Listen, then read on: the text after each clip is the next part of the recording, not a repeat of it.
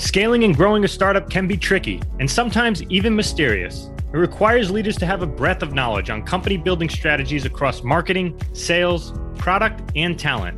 The Startup Guide to Growth was created to be the definitive podcast on growth strategies for startups.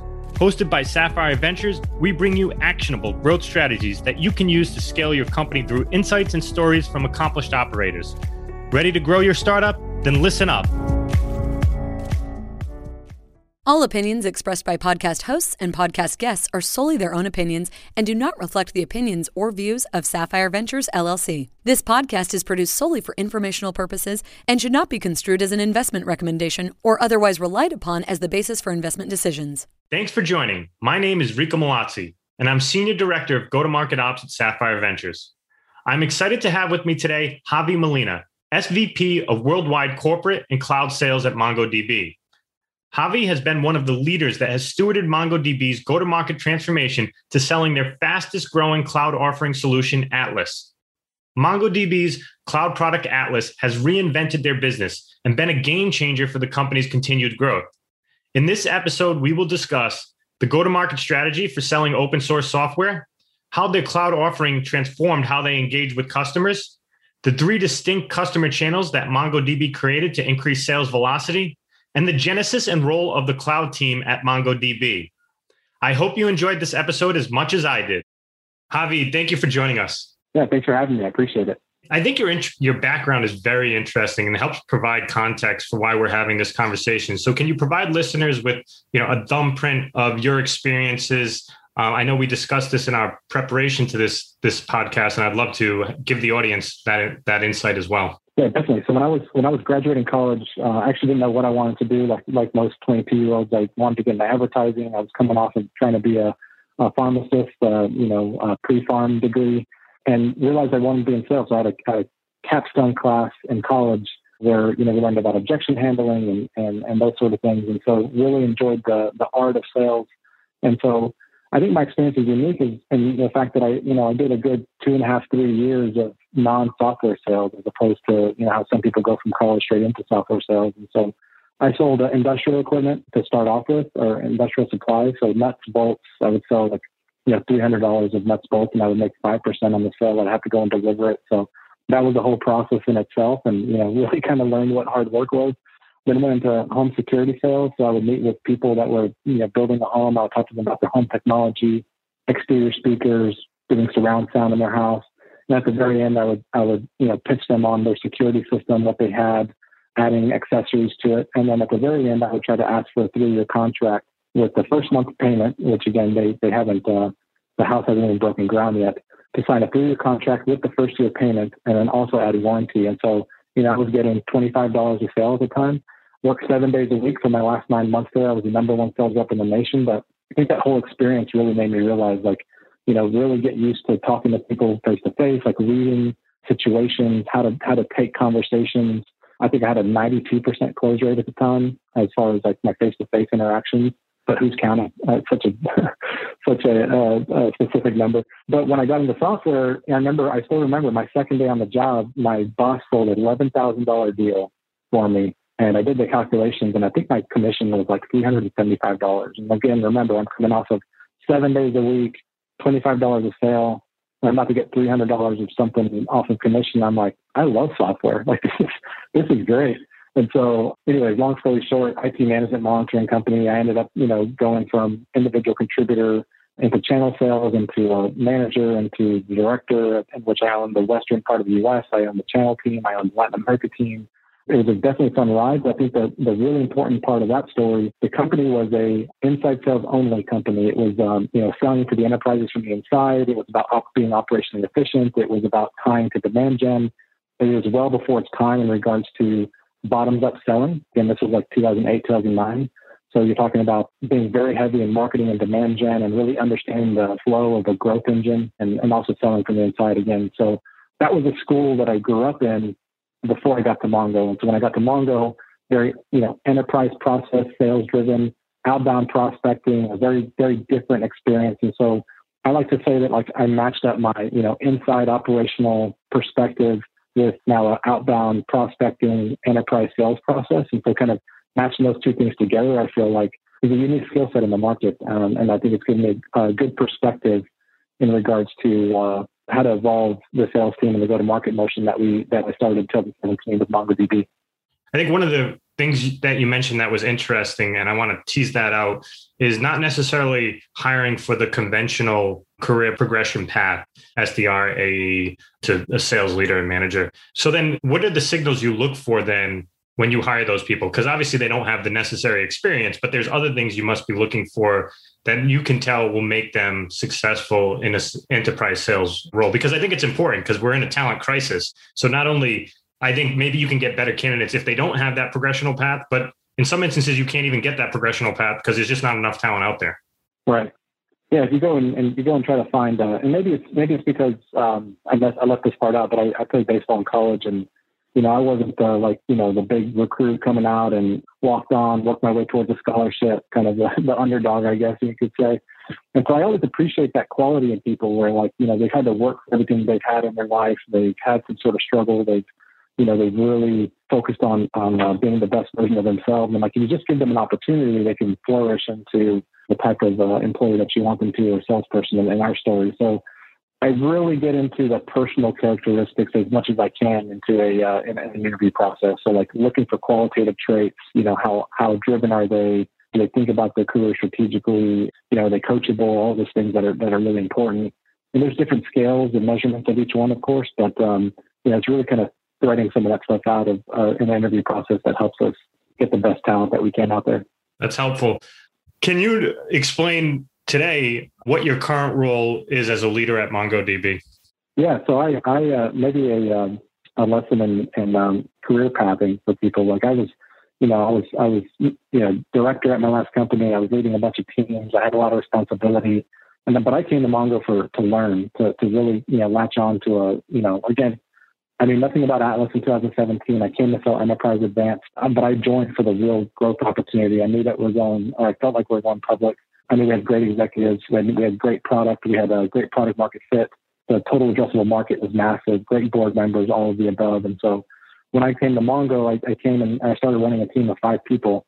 And so I've grown into the role that I have today, which is I have SVP of Corporate and Cloud Sales, I think is the official title. But really what that means is I have a global sales team, 130 salespeople with a tremendous leadership team and really driven individuals. We focus on sub $250 million companies, as well as companies that are sub 1,500 employees. And then in emerging markets like APAC and then LATAM, I own enterprise sales there as well. So that's the current role that I have today. And there's also I also have a cloud team, but we'll get into that a little bit later. Yeah, you mentioned that sales is more of an art. I think this kind of hybrid go-to-market requirement convergence requires you to be just as much, the art sale, but also the science, which I feel like product-led growth is. It's definitely more mechanical, inspecting those metrics. So there's actually a heavier science element in the product-led growth. And I think it's the convergence of those skills. One other interesting thing about Mongo is it's an open source company. And at Sapphire, we're big proponents of open source technology. And now we've seen a few, incredibly successful companies like Mongo and Red Hat, MuleSoft, and others. But can you describe for the audience a little bit about how selling open source is different in a SaaS environment? Yeah, definitely. So when MongoDB started, well before I got to Mongo, there was really a question around, can we build an open source product for developers and scale adoption while building a sustainable business? And so when it first began, and just to set the table for Mongo, it was really about doing something that was completely different when it comes to building a database. And so, there's this technology out there that's called relational technology. Think about rows and columns and how those operate. That's been around for 30, 40 years. And just to set the table on the market, the last database company to go public before Mongo was in 1992. Give me a year or two on both sides, if you don't mind. But really, like the market was very legacy, and so for Mongo to come out and do things very differently the way that they were, it was very disruptive. And so early days was really about driving adoption. And so for us, we gleaned a lot of the positive experiences from open source. There was broad-based adoption. We could monitor how many downloads we're having. We were seeding the market much more than I think we even knew. So many companies going out there to use our product at a broad-based scale and in production. I think on the flip side of that, as a salesperson, and this is obviously coming from the sales perspective, there's always a free version. There's always you're always kind of selling against yourself at times. So not only are we going against relational databases or the competition, but there's a free version of somebody else, somebody giving the ability to deploy it on their own. Obviously, they can adopt the product without best practices, especially in a very complex technology like a database. You can have people that can deploy using best practices from maybe a relational product and deploy that into a document store like ours. And then also you have people that download open source for exactly what it is. It's open source. They have a build versus buy mentality. They don't want to buy managed services. And Mongo didn't have managed services when they first launched, but there was I'm going to build my application from scratch, and they use a lot of automation, built-in automation, and obviously into the cloud. But a real strong usage around just using a free product to accomplish their needs. And so when you get into open source, you run into that a little bit for people that they wanted to just adopt a free product to build their solution. I think one of the incredible stories about MongoDB is the transformation they went through from a product and go-to-market perspective. Can you explain a little bit about that transformation and that new product that was added and how it changed the dynamic at the company? Yeah, most certainly. So as an open source product, it was really early about driving adoption. And then along the way, monetizing through support and through tooling to allow people to use and scale the solution. The problem with that product in the middle there, the subscription product was, for one, it was we were attaching to customers that were at the end of their product life cycle. So they'd already built the product, they'd already tested. We were essentially selling support or tooling to help them manage the database. The product market fit was there in regards to the database itself and MongoDB. But it was also, siloing the type of customers that we're going after, like early stage companies, I would say non-enterprise companies weren't necessarily the ideal customer profile that this product fit. And the reason is because, many of these companies were cloud first, they were innovative, they weren't looking for, a way to manage a database. They were looking for ways to, go to market faster and realize value from the development team. And so once Atlas was created, it just completely changed the game. So companies went from trying to figure out not only how they deploy MongoDB, but use MongoDB in the backend, but also how to manage the database, to just the first part, which is, how do we use MongoDB to competitively differentiate ourselves in the market, whether it's going to market quicker, it's realizing time to value in their development life cycle. I think there's also a TCO component to it, right? Where instead of hiring people and processes and technology to manage the database, now you're buying a solution to help solve that, and you're just really focused on being innovative with how you go to market. I think it might be helpful also to tell the audience what Atlas is from a product perspective and how that compared to the product you had existing. Yeah, most certainly. So Atlas is a database as a service. So with our open source version, obviously you can download and deploy the product itself, but there's still a necessity to patch and upgrade and provision infrastructure for the database itself. Atlas takes all that away from you with a couple of clicks of the button.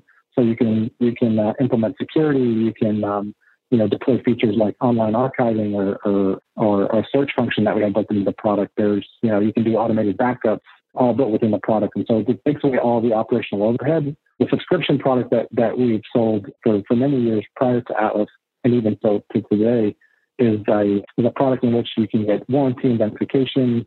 It provides you with support. There's some tooling to help you manage the database. But again, you still have to do a lot of the operational overhead to keep the database up and running.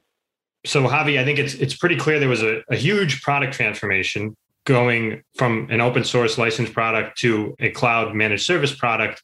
A lot of people forget that impacts other parts of the business. So can you specifically talk about what type of sales transformation that required? Yeah, 100%. So I think just for context, so Atlas was launched in 2016, which is our database as a service. I joined in 2017, and I think at the time, our revenue from Atlas was less than 3% in the company, and that was for various reasons. But when I joined the company, I think there was still a large emphasis on enterprise advanced and a lot of focus there. And so I noticed that there was one team that was really starting to pivot their focus on selling the database as a service. And so they were looking at things completely different. It was a very focused territory management exercise. It was identifying the ICP. It was going after a land and expand model. And so I remember I flew to New York, sat with that team, learned what they did, really tried to understand the nuances to that solution. And then when I came back to Austin and then obviously took over the North America role and ultimately global role, implementing a lot of those processes was really, I think, what kind of changed the game for us a lot. And really what that was is a few things. And if I was about to get advice to people, it was territory management is probably one of the biggest overlooked aspects of any sales opportunity. And so like understanding what type of customer we want to go after, how many accounts each rep should have, type of accounts that we wanted to go after. And then from there, there's kind of a sub-bullet, the messaging that you want to drive, the persona that you want to go after, all of those sort of things was a big change. I think also there was a fundamental shift in how we sold. It was less about trying to find a $100,000 or $200,000 deal. It was more about what customer is the ideal customer profile, what person within the company is a champion for managed services. How do we latch on to that person that's trying to drive change within the company? And then let's just land small. Let's just do a $5,000 deal, $10,000 deal. Make sure that we have services, professional services, because we have an in-house services team that's excellent in educating that customer. And once it kind of went in that way, it was such an easier opportunity for us to continue to upsell and grow with that customer long term. And so that really changed the game for us 3.5 years ago, and completely in the way that we went to market and the way it sold. There was there was some hesitation I can remember in the sales team because they were used to selling those really big, enterprise advanced deals. And so there was a lot of, in any change, like, status quo has a large center of gravity. Heard that quote before. And so like you always tying back to the why, constantly communicating, giving strong examples of wins, building out, proposed, way to get to your number from a sales perspective. Like, hey, you're going to miss the first 2 quarters, but that's okay because I want you to build pipeline. I want you to land small. All those small deals that you've landed, they're going to be huge for you in Q3, Q4 of the year. And that's just a sales process, right? There were so many changes in our finance team, billing, sales productivity, and from our sales ops team, so on and so forth. So it's what I like to tell people is that there's, I come at it from a sales perspective. There was so much that we did there and everything I just explained, but it's a true culture shift in the way that we went to market when we made this change. And I know a lot of companies are starting off product-led growth, but if you are looking to make that transition, it's truly a culture change that needs to, kind of be innovated from within. So in summary, I just want to highlight those key points is moving to a managed service like Atlas allowed you to cover more customer segments because before it was just the largest of the large customers that you were converting to paying customers, and also allowed you to have that sales conversation much earlier in the product experience, correct? Yeah, exactly. And on top of that, like our small and medium businesses that were adopting the product, we were looking for a needle in the haystack at the time, trying to find companies that were willing to pay for that subscription licensing or tooling, because a lot of startups that were born in the cloud, very innovative, tech forward, they weren't looking to add that type of licensing to their software. No, that's very helpful. Can you talk about a little bit about the natural tension in open source, even with Atlas? I mean, one of the things I think you're driving towards, as you mentioned, is I think open source is a great distribution strategy, right? It gets the product out there and it gets it in people's hands and it gets people using it. But what's that natural tension between that mass distribution and then trying, as you mentioned, to then monetize it? How do you manage the two? Yeah, it's probably a great question for our product team. But from what I've seen and how we've done it is, I think it's really balancing how we market our product. There's open source is our core. Open source is where Mongo came from, so that'll always be in our DNA. But I think at the same time, for us to launch a product like we did in Atlas, and really start to go after different segments of the market. For people, I'll give you an example. There's employees that have been with the company for 5+ years. They were here before Atlas. And so in the early days of Atlas, there was a lot of, I wouldn't call it tension, but I would call like a misunderstanding of what we're going towards. Like, are we really driving people to download a product, or are we really driving people to try Atlas? And so like in our marketing messages, in the action items and the white papers and the things that we put on the website, like reconfiguring like where we wanted to drive people was a big conversation that we've had. And I think we still have today as far as balancing open source versus our SaaS product. I think prior to Mongo, I saw in previous conversations you've had is you said it was more like selling insurance rather than a product. What do you mean by that? And how did that positioning change? Yeah. So the analogy that I like to use is like, imagine you're at a technical or technology retail store, and you go to buy a TV. You go buy a TV, you go look at the TVs, you compare the TVs, you do some reading on the TVs, and then you go to the cash register, and the person at the very end says, "All right, do you want a Do you want to do the 2-year insurance or the 5-year insurance on this thing, right? At that point, the person at the cash register is really just being reactive to your entire customer journey, your entire process of buying the TV. Whereas if you have someone that's, and we'll get into this, but you have someone that's kind of there along the process, I'm sure you've bought TVs before in person, so like you know exactly what I'm talking about. But it's, comparing the TVs, giving you, asking you questions around what kind of room it's going to be in, what height it's going to be, do you watch movies or sports? Really kind of doing some discovery, tying you to the right TV at the moment, and then also mentioning, hey, like at the same time, this is a good big investment for you. It probably makes sense to do this type of warranty. Do you need someone to come service it? Do you need someone to come install it? That entire process completely changes. And if you think about the total ticket on both of those items, one, the 50-50 chance that you get the insurance sold by the register scenario. The first one, you're potentially upselling someone along the way. You are getting them to potentially buy someone to come and hang the TV for them, accessories for the TV, everything else, and then the support, obviously. And so that's kind of the best metaphor that I can give you for what I've seen selling both products, because, when you're along for the entire journey, you really can kind of attach to the biggest pain and need and be strong discovery and sell the right solution to the right customer. So I come from a place where I spent way too much money at Best Buy. So no, I like the metaphor. And oftentimes if I get asked at the point of the cash register, I do decline it. So maybe they would be better served if they, like you said, had more of a high touch experience during the process, might have sold me on it. So I like that metaphor. I think one of the other things you mentioned is that Atlas kind of opened up conversations with the next gen unicorn type customers. How did that materialize? And from a sales perspective, how did you lead that?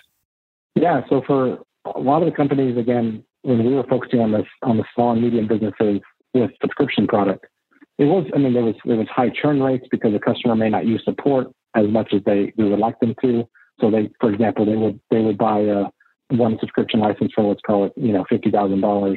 They get to the end of the term and they say, we could probably manage it ourselves. We use support once. We're going to go back to the open source version. And so that was a really difficult sale. Like I said, the product market fit was there for the core database, but the managed service not existing and the subscription license being the only way to monetize the customer.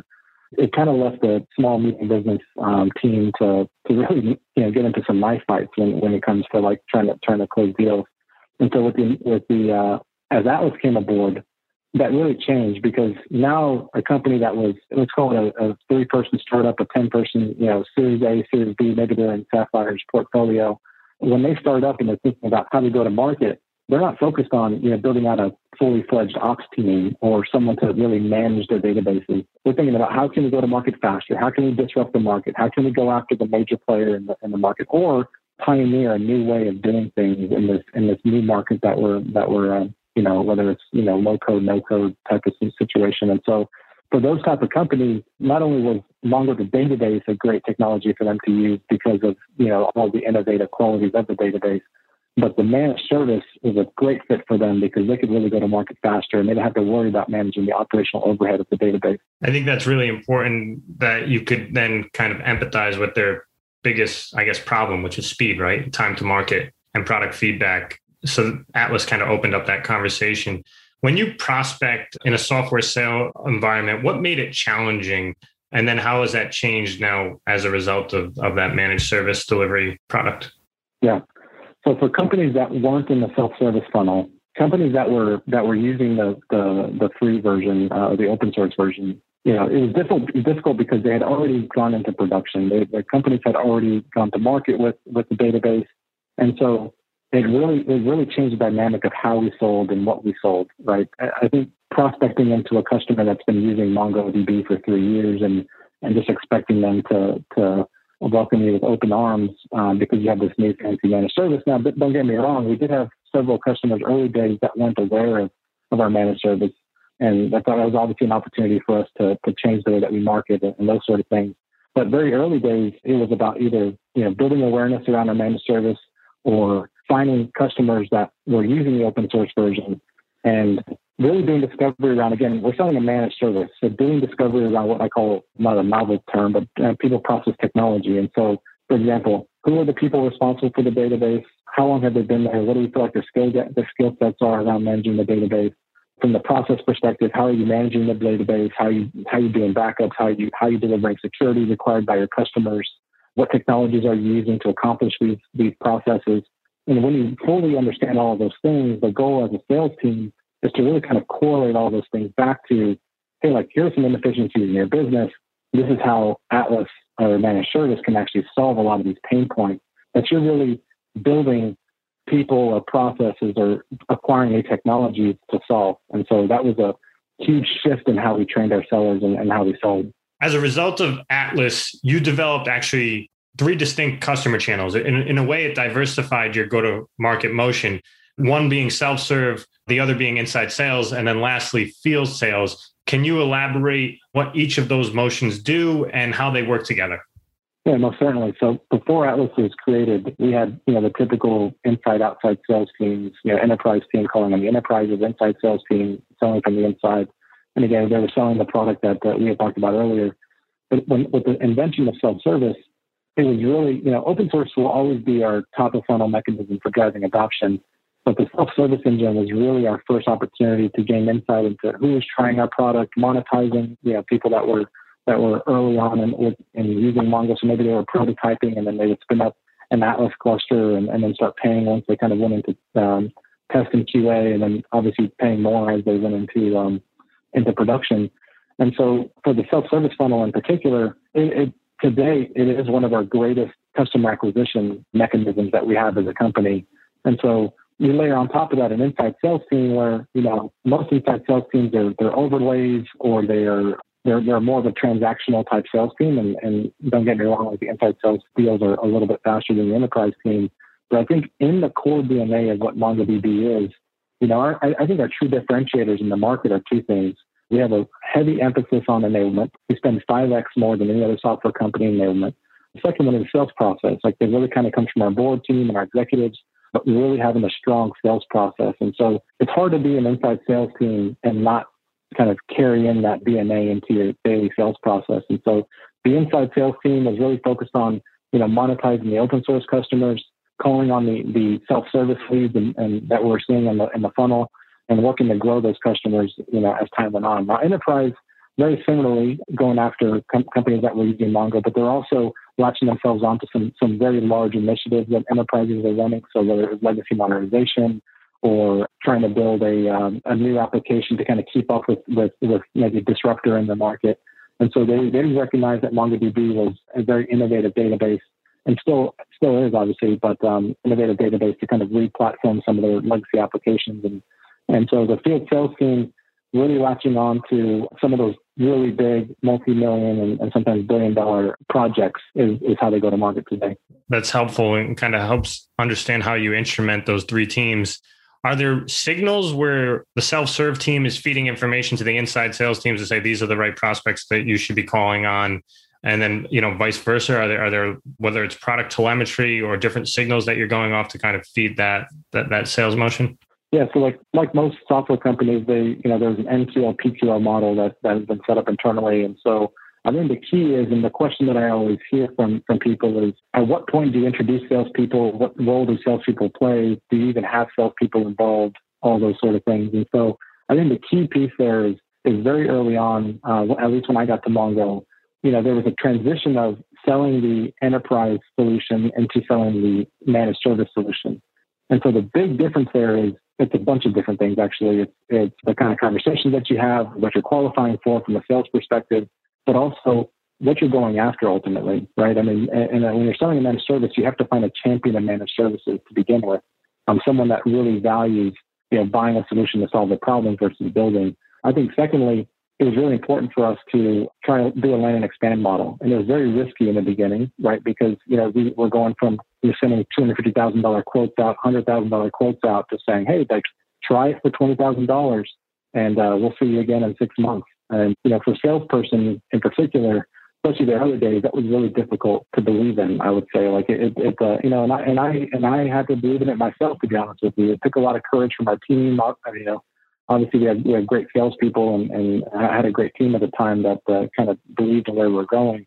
But to But to completely fundamentally change how we're selling was a huge, huge change that we made around just going after smaller lands and knowing that the product was sticky enough for customers to grow. And so to your question about telemetry, it was really like see logos, we would see spend spiking, we would see all those sort of things and then latch ourselves onto some of those customers. It was very unsophisticated, I would say, 3.5 years ago. But, you learn. I mean, that's a huge part of change. Not only were we changing in the way that we're going to market from a product perspective, but as a sales team, we were really learning how we need to interact with these customers. And since then, we've gotten much more sophisticated in utilizing our sales development team, utilizing our cloud team that we have, utilizing our inside sales team, the enterprise team, obviously doing the same thing, but figuring out which type of customers we should be latching onto, which projects are real, and then using our discovery process to make those deals bigger. That's a great point you bring up there, that the freemium product, the managed service product typically has small lands and bigger expands. Who is responsible for that in MongoDB? Because I see that's another question a lot of organizations have is like, who is then responsible for those bigger upsells? It obviously impacts quota and things of that nature. So is your team responsible for that as well? They are. Yeah. So that's a real territory management exercise for us, right? Making sure that the customers or the reps that have, install base or some sort of opportunity to grow accounts, like we're constantly iterating on the territories that they have in their name. I think obviously we also have a very strong customer success team, and so a lot of that customer engagement and adoption is being driven by our customer success team. And so when you pair up the account executives with the CSMs, it's really kind of given us a huge opportunity to grow. Now, I think there's a lot of opportunity, like any sales team, to continue to look for ways to create more efficiencies and grow accounts in the proper way that we want them to. But to date, like the process has been very strong for us in the way that we go to market. The other thing you mentioned is that by moving to this kind of new managed service product and this more kind of holistic go-to-market approach and product suite, as you said, allowed your sales team, your inside sales team, to act less as an overlay and a transactional team and operate more in an enterprise sales way, even though they may not be the account executives. So what do you kind of mean by that? Can you explain that a little bit further? Yeah, definitely. So we have corporate account executives, but like I mentioned earlier, the enablement and sales process is in Mongo's DNA. And so when you come into Mongo, whether you're an SDR or an senior enterprise rep, you're trained on the same fundamental sales processes. And so for the inside sales team, if I can paint a picture for you, 2017, 2018, there's still a cloud renaissance going, but in the early days, there were a lot of companies that were adopting the product that we had never spoken to before because of the product that we were selling. And all of a sudden, we have this managed service that customers really want to use early on. And so, because it's a consumption-based product and because, some of these companies were, they're going Series A, B, C, or maybe even publicly traded, but they weren't quite the size from a revenue or employee count, we're walking into some pretty hefty size deals pretty quickly. And so thankfully we have a strong sales process internally, and, the sales team and along with the other leaders on the team, we're trained to handle these accounts. We really latch ourselves onto some really big projects and some really, high growth companies that we're really proud to say are MongoDB logos now. I think that's great. And one of the other things you mentioned, which I really thought was interesting, is you have a dedicated cloud team, and they act between the self-service and your traditional sales team. Can you explain the role of that and why they are important in your sales process? Yeah. So very early on, and maybe this was coming from my last software company, I recognized that there were thousands of leads, thousands of downloads coming into our SaaS product. But because we had such a strong outbound culture, I felt like those opportunities could be better served. And so we created two pilots. One was to see if we can move from customers from free to paid in a more efficient manner.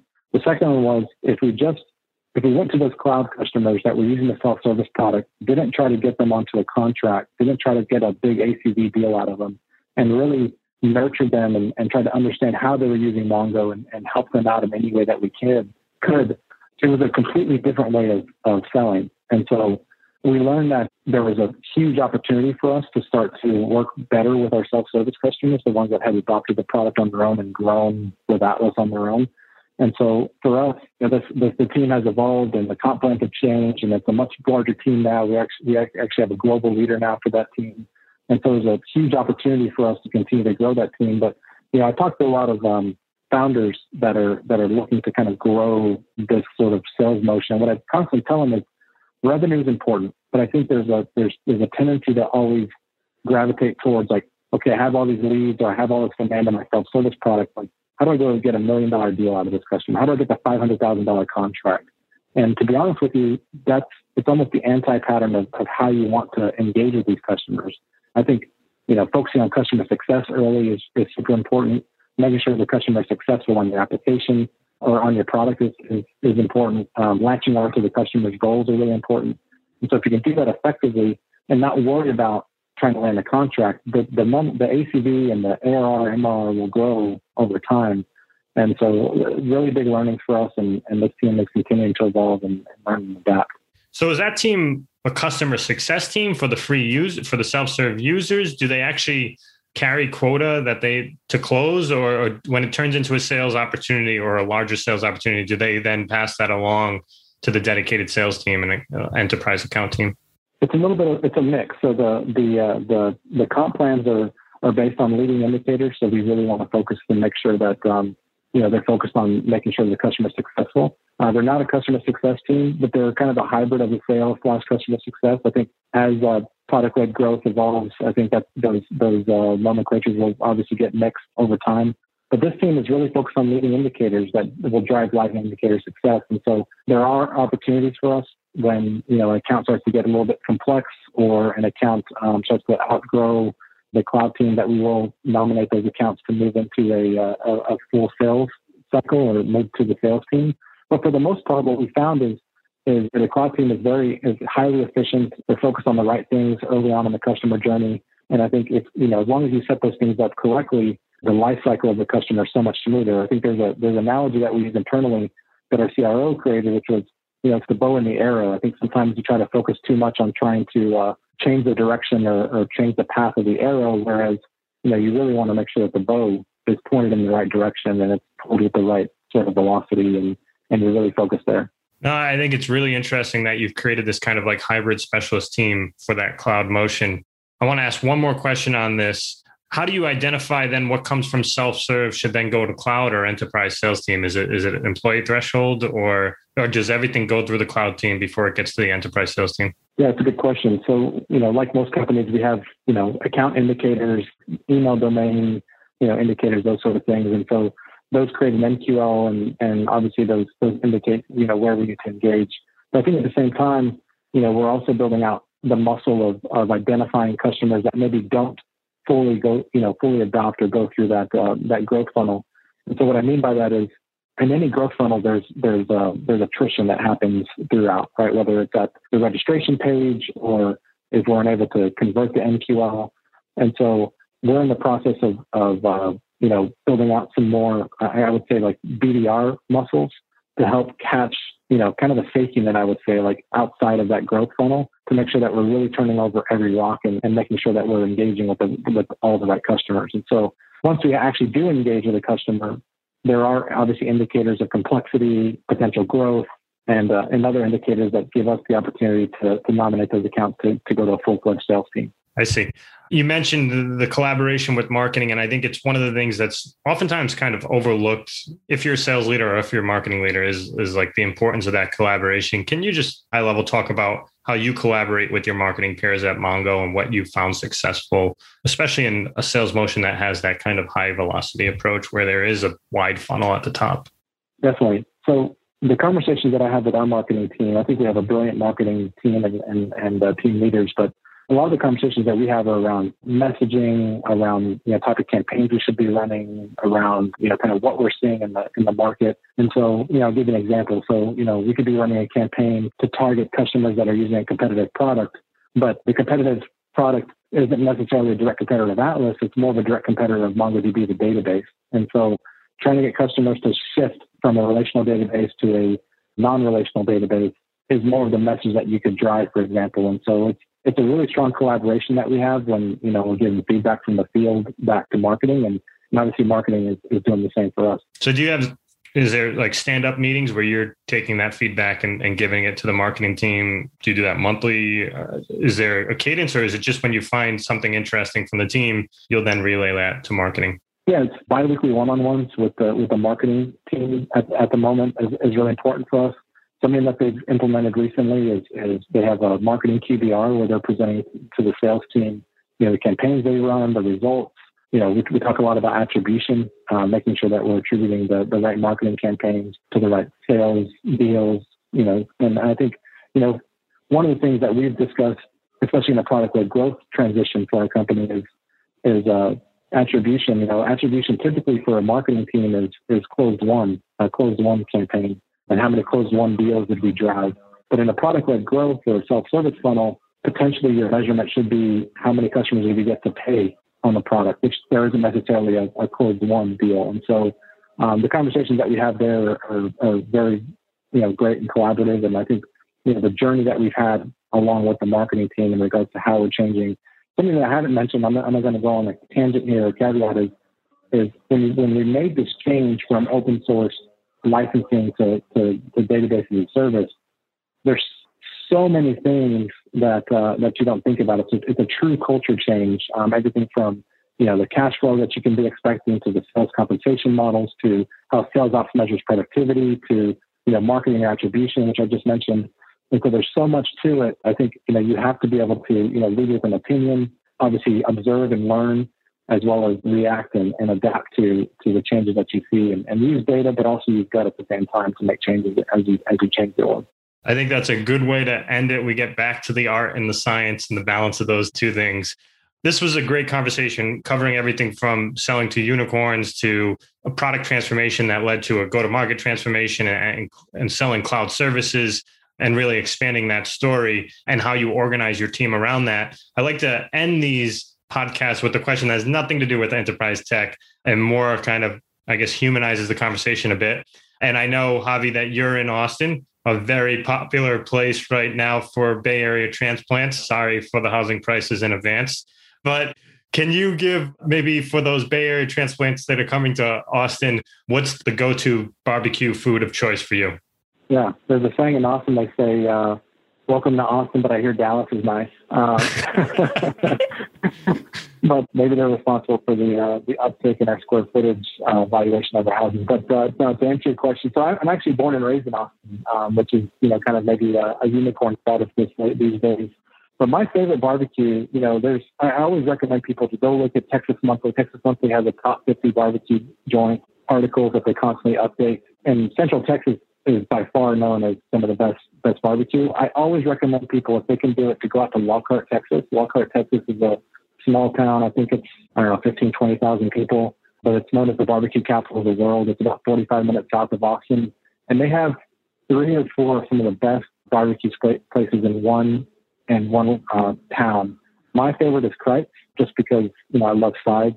And actually at Kreitz, there's no sauce and there's no forks. And so you have to get creative with how you eat their barbecue. But that's my personal favorite. If I was to say if there's a personal favorite in town, favorite barbecue place in town, I live south, so the Salt Lake is just more convenient for me. It's more of an experience. If you're from California, you'd really love the hill country feel of Salt Lake. I always recommend Black's for people that are just looking for a good barbecue. So I can go on and on about barbecue. Obviously, Franklin's is out there. LA barbecue is also really great. E6. That place, killer brisket. And I'm kind of a nerd when it comes to this stuff. I try to do my own barbecue. I follow seasoning, how people smoke, the type of wood that they use. It's like a religion in Texas. And so people on this podcast may be thinking what the heck is this guy talking about? But it's part of our culture and being in Texas. So yeah, maybe we should do a podcast with some barbecue. That's right. This turns into a food podcast. Who knew? But now you got me really hungry. And definitely when I come out to Austin next, I'm going to check out all those spots. Javi, if people want to get in touch with you to talk about enterprise technology selling and maybe even barbecue, what's the best way to get in touch with you? Through LinkedIn? Yeah, LinkedIn is great. I'm not much of a poster on Twitter, but I could use some more followers if people are willing and able. My Twitter handle is Javier Molina SW on Twitter. LinkedIn, you can find me Javier Molina on MongoDB. So yeah, I would love to hear from anybody with questions and I do try to do my best. Like people are looking to transition their company from, either selling an enterprise subscription model to PLG, or they're just launching in PLG, giving them best practices, tend to take those phone calls just to offer my advice. So feel free to reach out, and I'm happy to be a resource. Awesome. This was a great conversation, Javi. I really appreciate the time, and thank you for joining us on this week's episode of the Startup Guide to Growth. We hope you enjoyed the conversation, and we invite you to visit sapphireventures.com for detailed show notes, additional company building resources, and information on how you can connect with Sapphire Ventures and our team. Please subscribe and rate our podcast on Apple, Spotify, and Google so that other operators and entrepreneurs can find our show. And make sure to tune into next week's episode to discover the latest trends, techniques, and strategies for startup success. Until next time, keep building.